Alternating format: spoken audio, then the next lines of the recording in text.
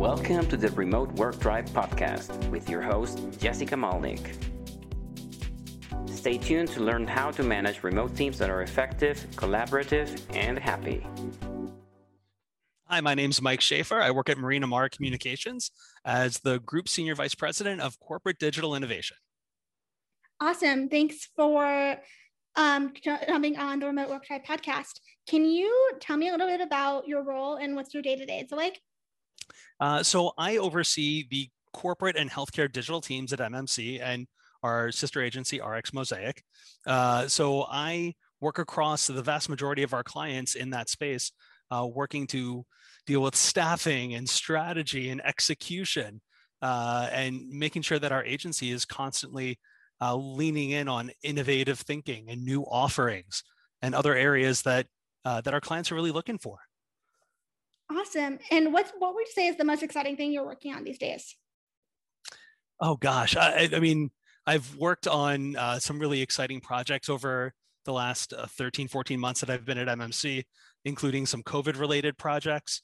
Also, just building a team. That's what excites me so much of engaging top talent across the country, finding the right people with the right skill sets to make sure that our team's set up for what we need, not just today, but in the future.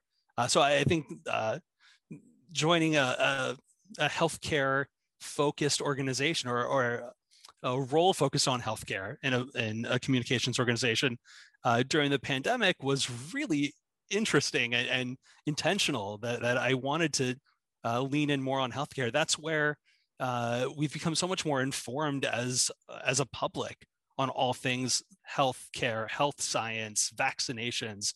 So being a part of those conversations and working with clients to define themselves in that space is really exciting. And then the team aspect is I mean, those two things are why I get up in the morning. Absolutely. I have a couple of follow-on questions to that. Yeah. For starters, I know you have a background both working remotely pre-pandemic, as well as, of course, since the pandemic.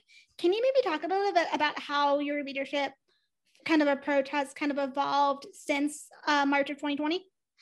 Yeah, look, when you're in an office and around your colleagues, leadership is very tangible.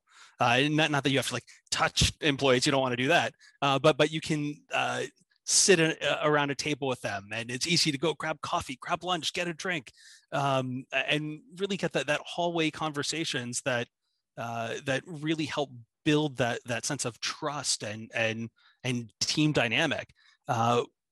Remote, that's a really different style that you really do need to make it intentional. That you can't just appear at a water cooler with someone. You have to schedule those moments or book those times. And maybe it's booking 15 minutes with someone to check in on them here and there, or using Microsoft Teams or Slack or another messaging platform to check in on them. I think as a leader, I've relied more in the past 2 years on text messages and following my team on Instagram if they approve my follow, and vice versa, to really find those ways that we can work together and build that sense of team, even if we can't be sitting next to each other every day. Absolutely. Can you maybe talk a little bit more about some of the ways that you've been a little bit more intentional about kind of those team building efforts? I know you'd mentioned at one point, like kind of following people on Instagram, and I know some leaders are really big fans of that, other fans are not. How do you do that in a way where it's just seen as like being friendly and approachable and not as like being a stalker? Yeah, I don't want to be stalker creepy. No, not at all. To me, it's about transparency, that even people that I worked with in an office for years, I was really transparent with them. And I want my colleagues that I may not be seeing every day in person in the flesh to feel that sense of closeness and transparency. So yes, I follow most of my team on Instagram, and I encourage them to follow me. I've in my introductory sessions with my team members, I give them my social media handles. I said, follow, be part of this. I think I've been sharing a lot more on LinkedIn, knowing that the audience is not just the business community, but also my colleagues, people that work on my team or at the agency are like, okay, who is this guy? What is he talking about? What does he stand for? And so taking those social platforms to be public with what I stand for, and knowing that there are internal audiences that are part of that. I also check in on my teammates every day. If I go more than a week or two without at least pinging someone with a hi, just checking in, that's strange. So I'll set up 15, 20, 30-minute check-ins with people regularly. I've asked all of my junior staffers to set up 30-minute monthly meetings with me, just recurring meetings starting in January. And my direct reports, I talk to, we have weekly one-on-ones that we still do, and then check in as needed. So really just trying to be as available as possible is and whatever tactic that takes on any given day is what we do. When there are, like, unfortunately, over the last 2 years, we've had a lot of societal moments that have required not just like a response from a manager or a leader, but just an open ear. So we've set up open forums around key moments when people just may want to process what's going on in the world. And that's been really helpful to build that sense of community as well. Very cool. Can you maybe walk me through a little bit about your general structure, if you have one, for your one-on-ones of your direct reports?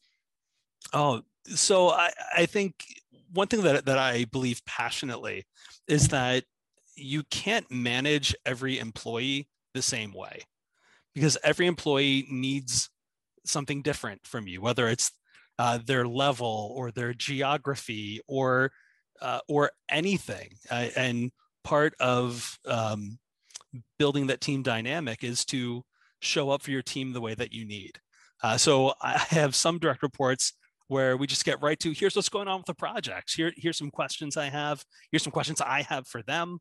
And then others, we're just talking for half an hour about what's going on in the world, what's going on in their world and their family and their travels and everything like that. So I don't know if I don't think there's one structure, but it's an extension of how can I be as available to my team in the way that they need me to be.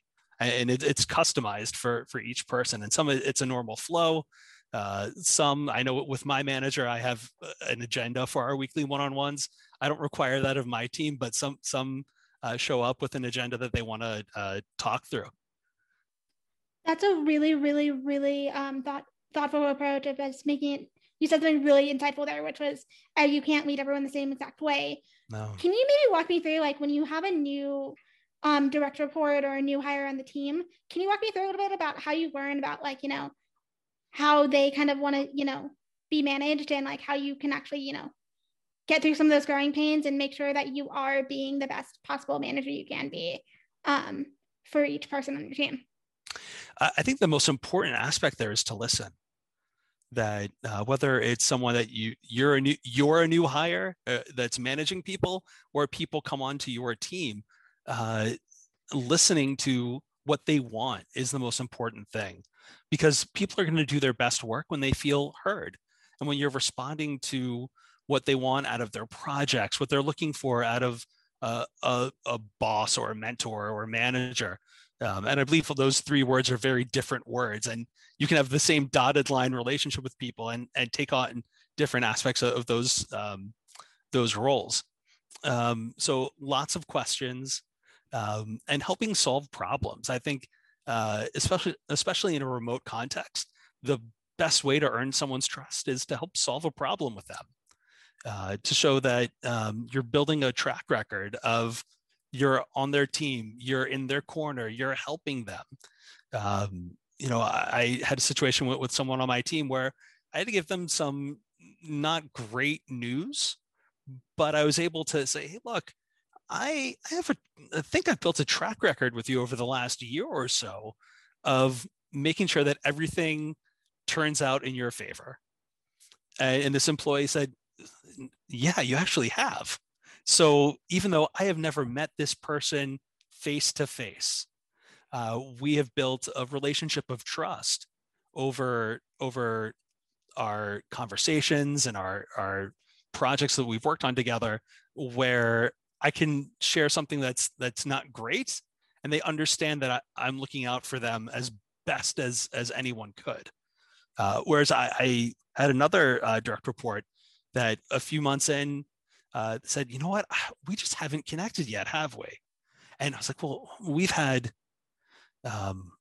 weekly meetings, we've worked on some projects together, what's missing? And then I realized we haven't connected as people yet. And so I thought about that, and it came back in our next weekly one-on-one. I just threw out the agenda of tell me about projects. And it's like, tell me about you. Like, tell me more about your story. Tell me what you're looking for. And it was like a real aha moment. And since that moment, we've been very close and been really productive working together. So sometimes that transparency really, really does pay off.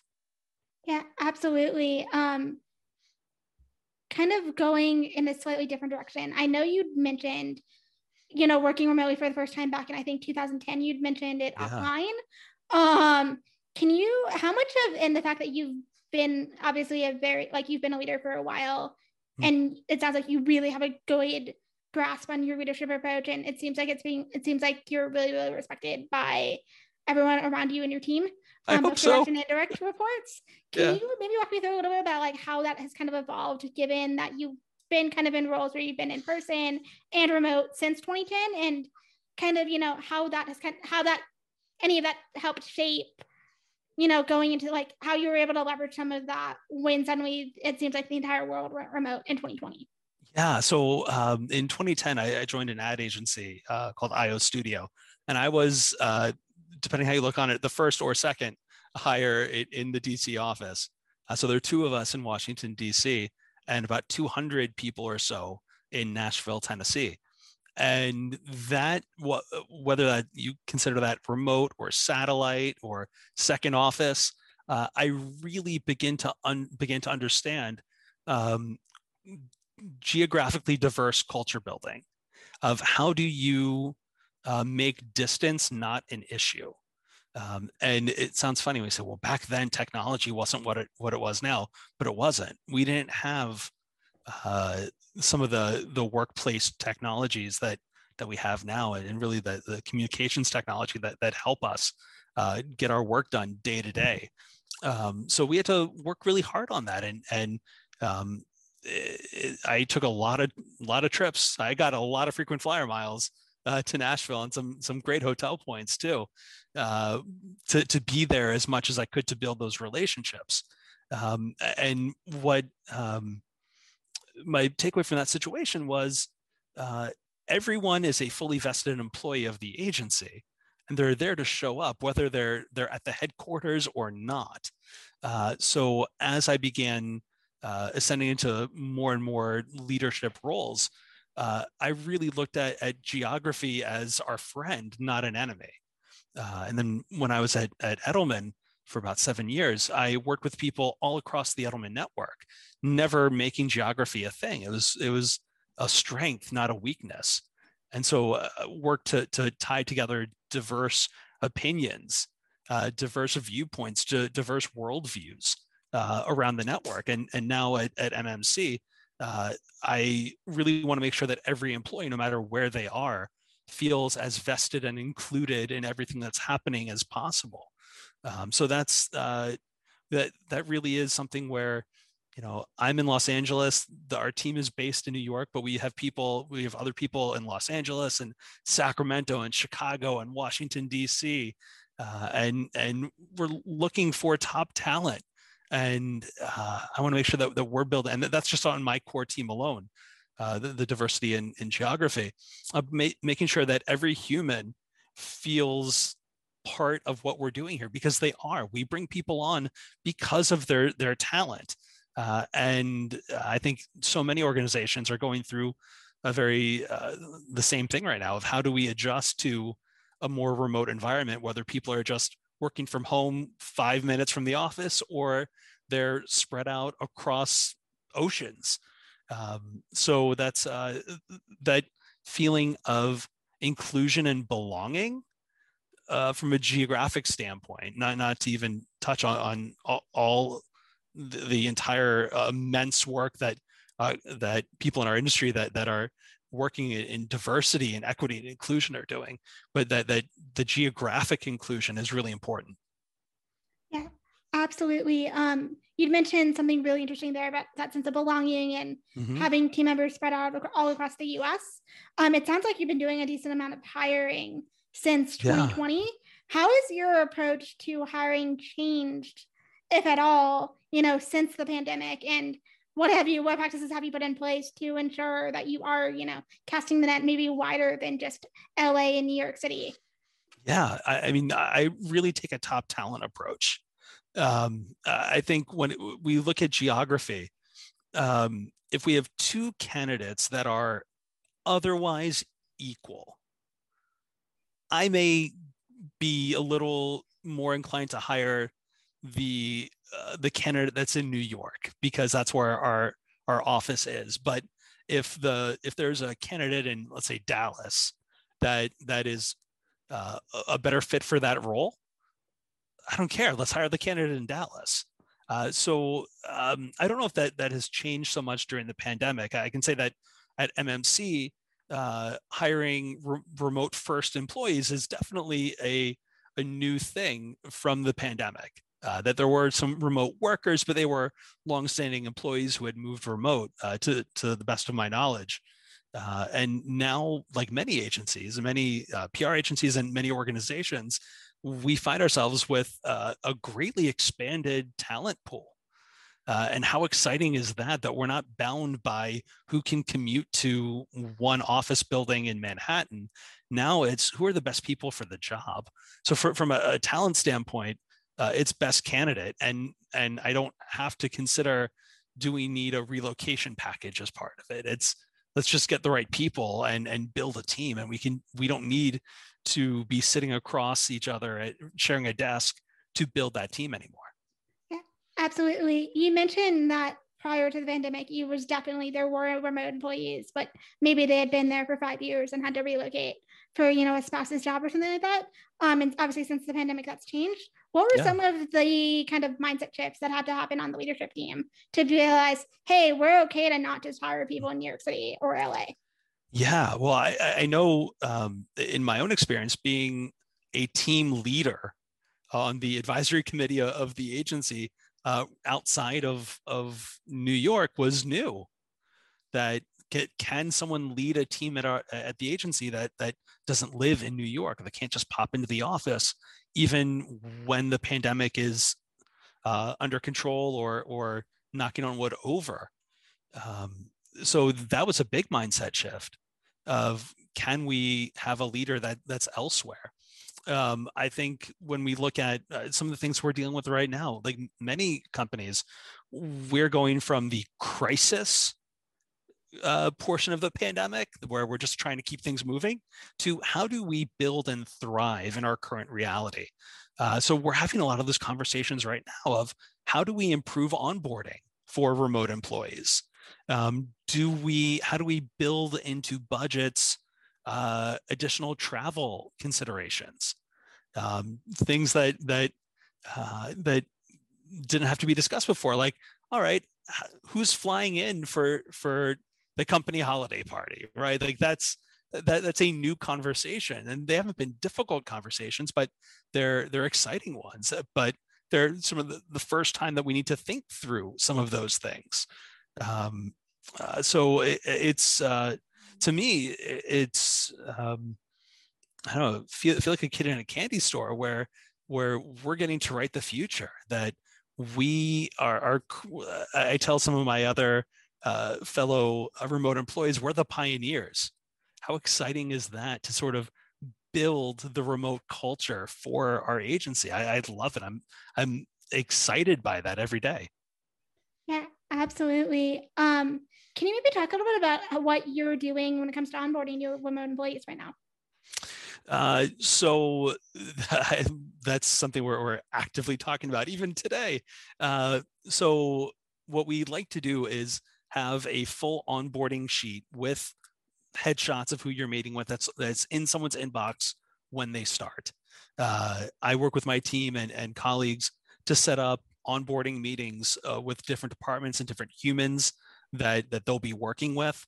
And we want to have those meetings already scheduled for them. So when on day one, someone opens their computer and all of a sudden they're an employee of MMC or RX Mosaic, they open their email, they log in, and 30 meetings for the first 2 weeks have popped up. They don't have to schedule it. They don't need to reach out to people. We've already done that for them. And thinking through how are we onboarding them to the projects they'll be working on, but also to the agency writ large.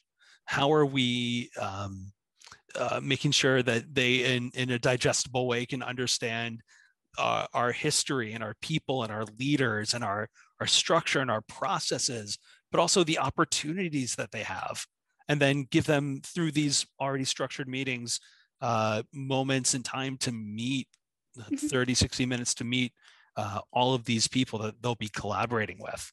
We also assign each new employee a buddy that's relative to their level, that doesn't work on their team.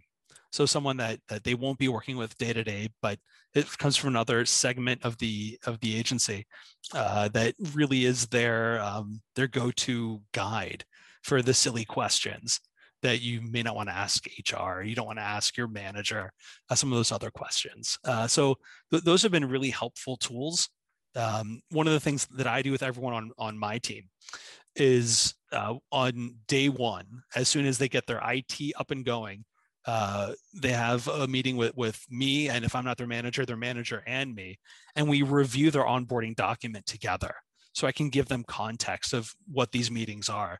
And I say, there's never going to be a quiz. I don't expect you to remember anything, but you need to know, I just want these words to come into your brain, and to really start to build the sense of, in the interview process, you may just have a narrow vision of what the agency is. And this is not unique to us, any company. You kind of see what you're there to see.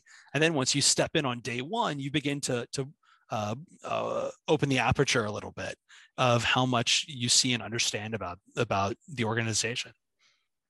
Yeah, that's such a really smart approach to, on day one, get on a call and just kind of walk through exactly what that onboarding plan is going to look like. And I suspect that probably really reduces some of the overwhelm that can happen when you are a brand new employee stepping into an agency for the first for the first couple of weeks.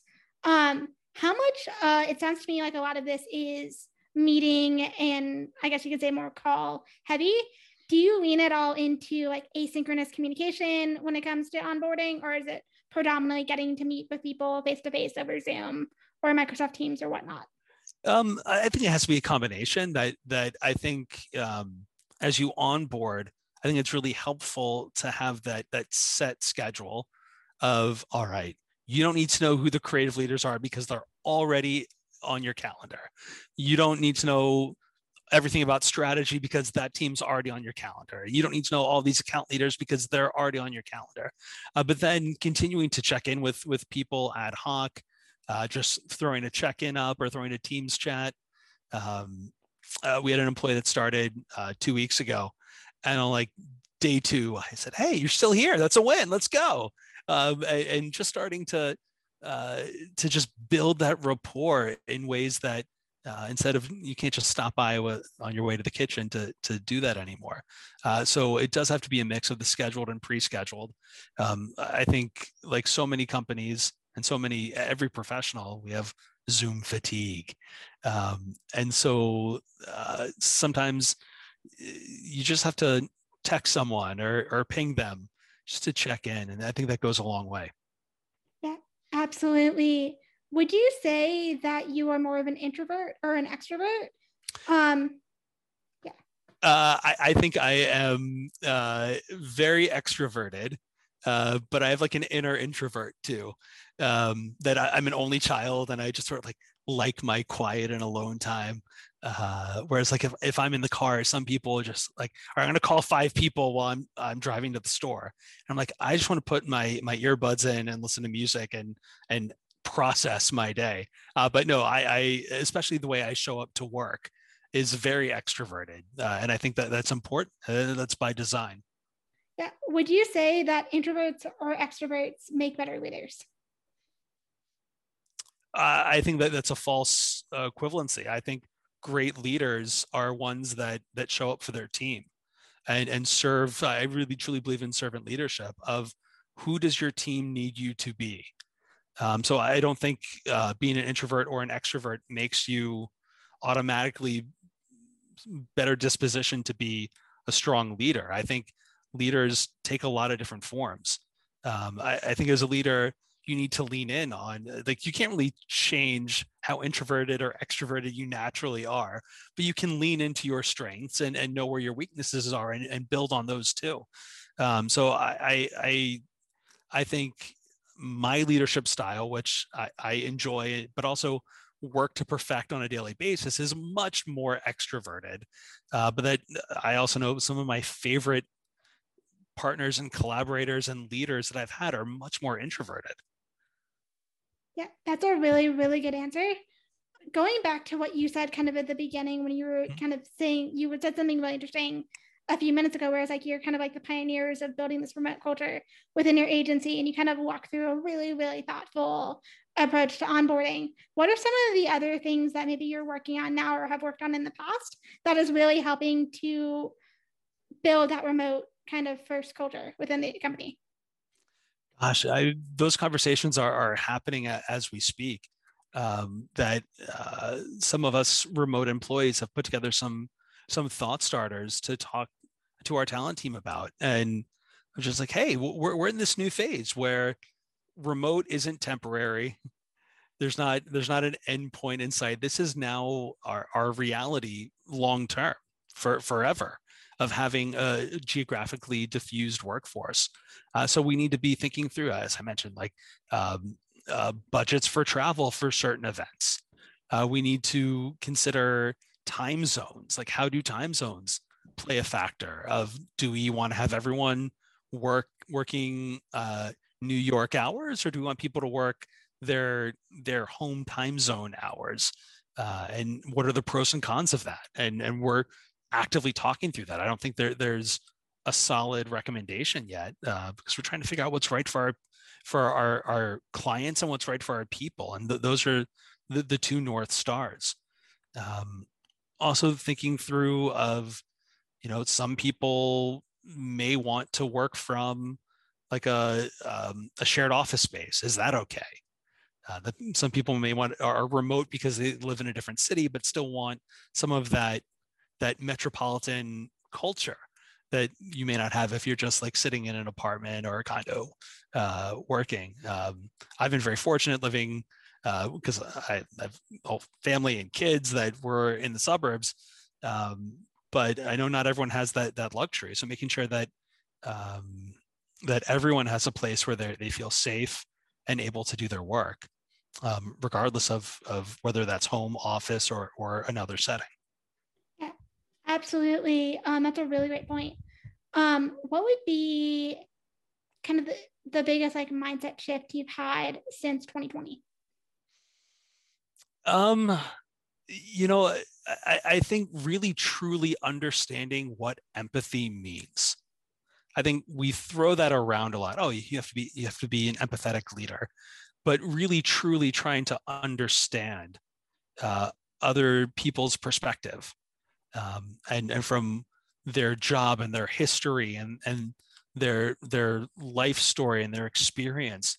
Why is someone saying this? Whether it's a colleague or a client, of why is this their positioning, and try to understand what that means. I think we've really spent the last 2 years really trying to find our way to empathy as a culture of, okay, we have people that were forced to be remote full time. We have people, I have a friend right now who unfortunately tested positive for COVID and had to cancel a family vacation. Like, what's going through that person's mind? That I'm not going to ask that person the same questions that I would 2 weeks ago before they tested positive. And just having a better sort of spidey sense or understanding of what everyone's going through. I'm really curious to see how much of that stays with us culturally. as hopefully we continue to turn the tide on the pandemic and move on to hopefully much brighter days in the very near future. But I think for me, truly understanding empathy as a leader, that predates 2020, but it's been where I think I've accelerated my growth the most since then. Yeah, absolutely. I could continue chatting for a while, but before we wrap up, I always like to ask a couple of lightning round questions. What's one book you'd recommend that all remote first leaders should read? Ooh, that's such a great question. I am a huge fan of Radical Candor. And I think one of the things that we've talked about on this conversation is about understanding our people and how you connect with people. And what I love about Radical Candor is that it really takes you through the science of delivering feedback and being productive in your feedback. And that's something that I think I naturally just want to be blue sky and glass 3/4 full. But showing how this feedback that you have to give is going to help someone be better, and how feedback is a good thing, not a death sentence. That's a great book. And I think it's so timely now because we're remote. Yeah, absolutely. If you had to write a book tomorrow, what would you write it about? Oh gosh, I mean, the easiest answer would be like early 1990s professional wrestling, but more realistic and pertinent to this conversation, I think it would be on servant leadership, of how you show up for your people, and the different ways that we need to be, the different things our teams are asking of us day to day. I think talking to friends and colleagues, I think that's something that's really, I think we're getting better as a society in that regard, but we're not there yet. Yeah, absolutely. And if you could have coffee with any historical figure, who would you choose and why? Ooh, that's such a great question. I would love, I think it's kind of interesting right now, but I think Alexander Hamilton would just be an amazing person to have coffee with, not just the Lin-Manuel Miranda version, but when we look at someone through the lens of remote that came to a different country and built his profile to have an impact, that's amazing. That's really incredible. So to learn a little bit more about how he did that, how he came and built this identity and this life, that would be really, really fascinating. Yeah, absolutely. And it's been really great chatting with you, Mike. Yeah. Where can listeners find you online? Best place is LinkedIn, linkedin.com/Mike Schaffer. I'm on Twitter at Mike Schaffer. That's SCHAFFER. I just tweet mostly about sports these days. And then Instagram at Mike Schaffer as well. Absolutely. You make it really easy. Yeah. Well, thank you so much. Thank you so much for having me. Thank you for listening to the Remote Work Drive podcast. Please visit our site, thereremoteworkdrive.com, to learn more about remote work trends and insights.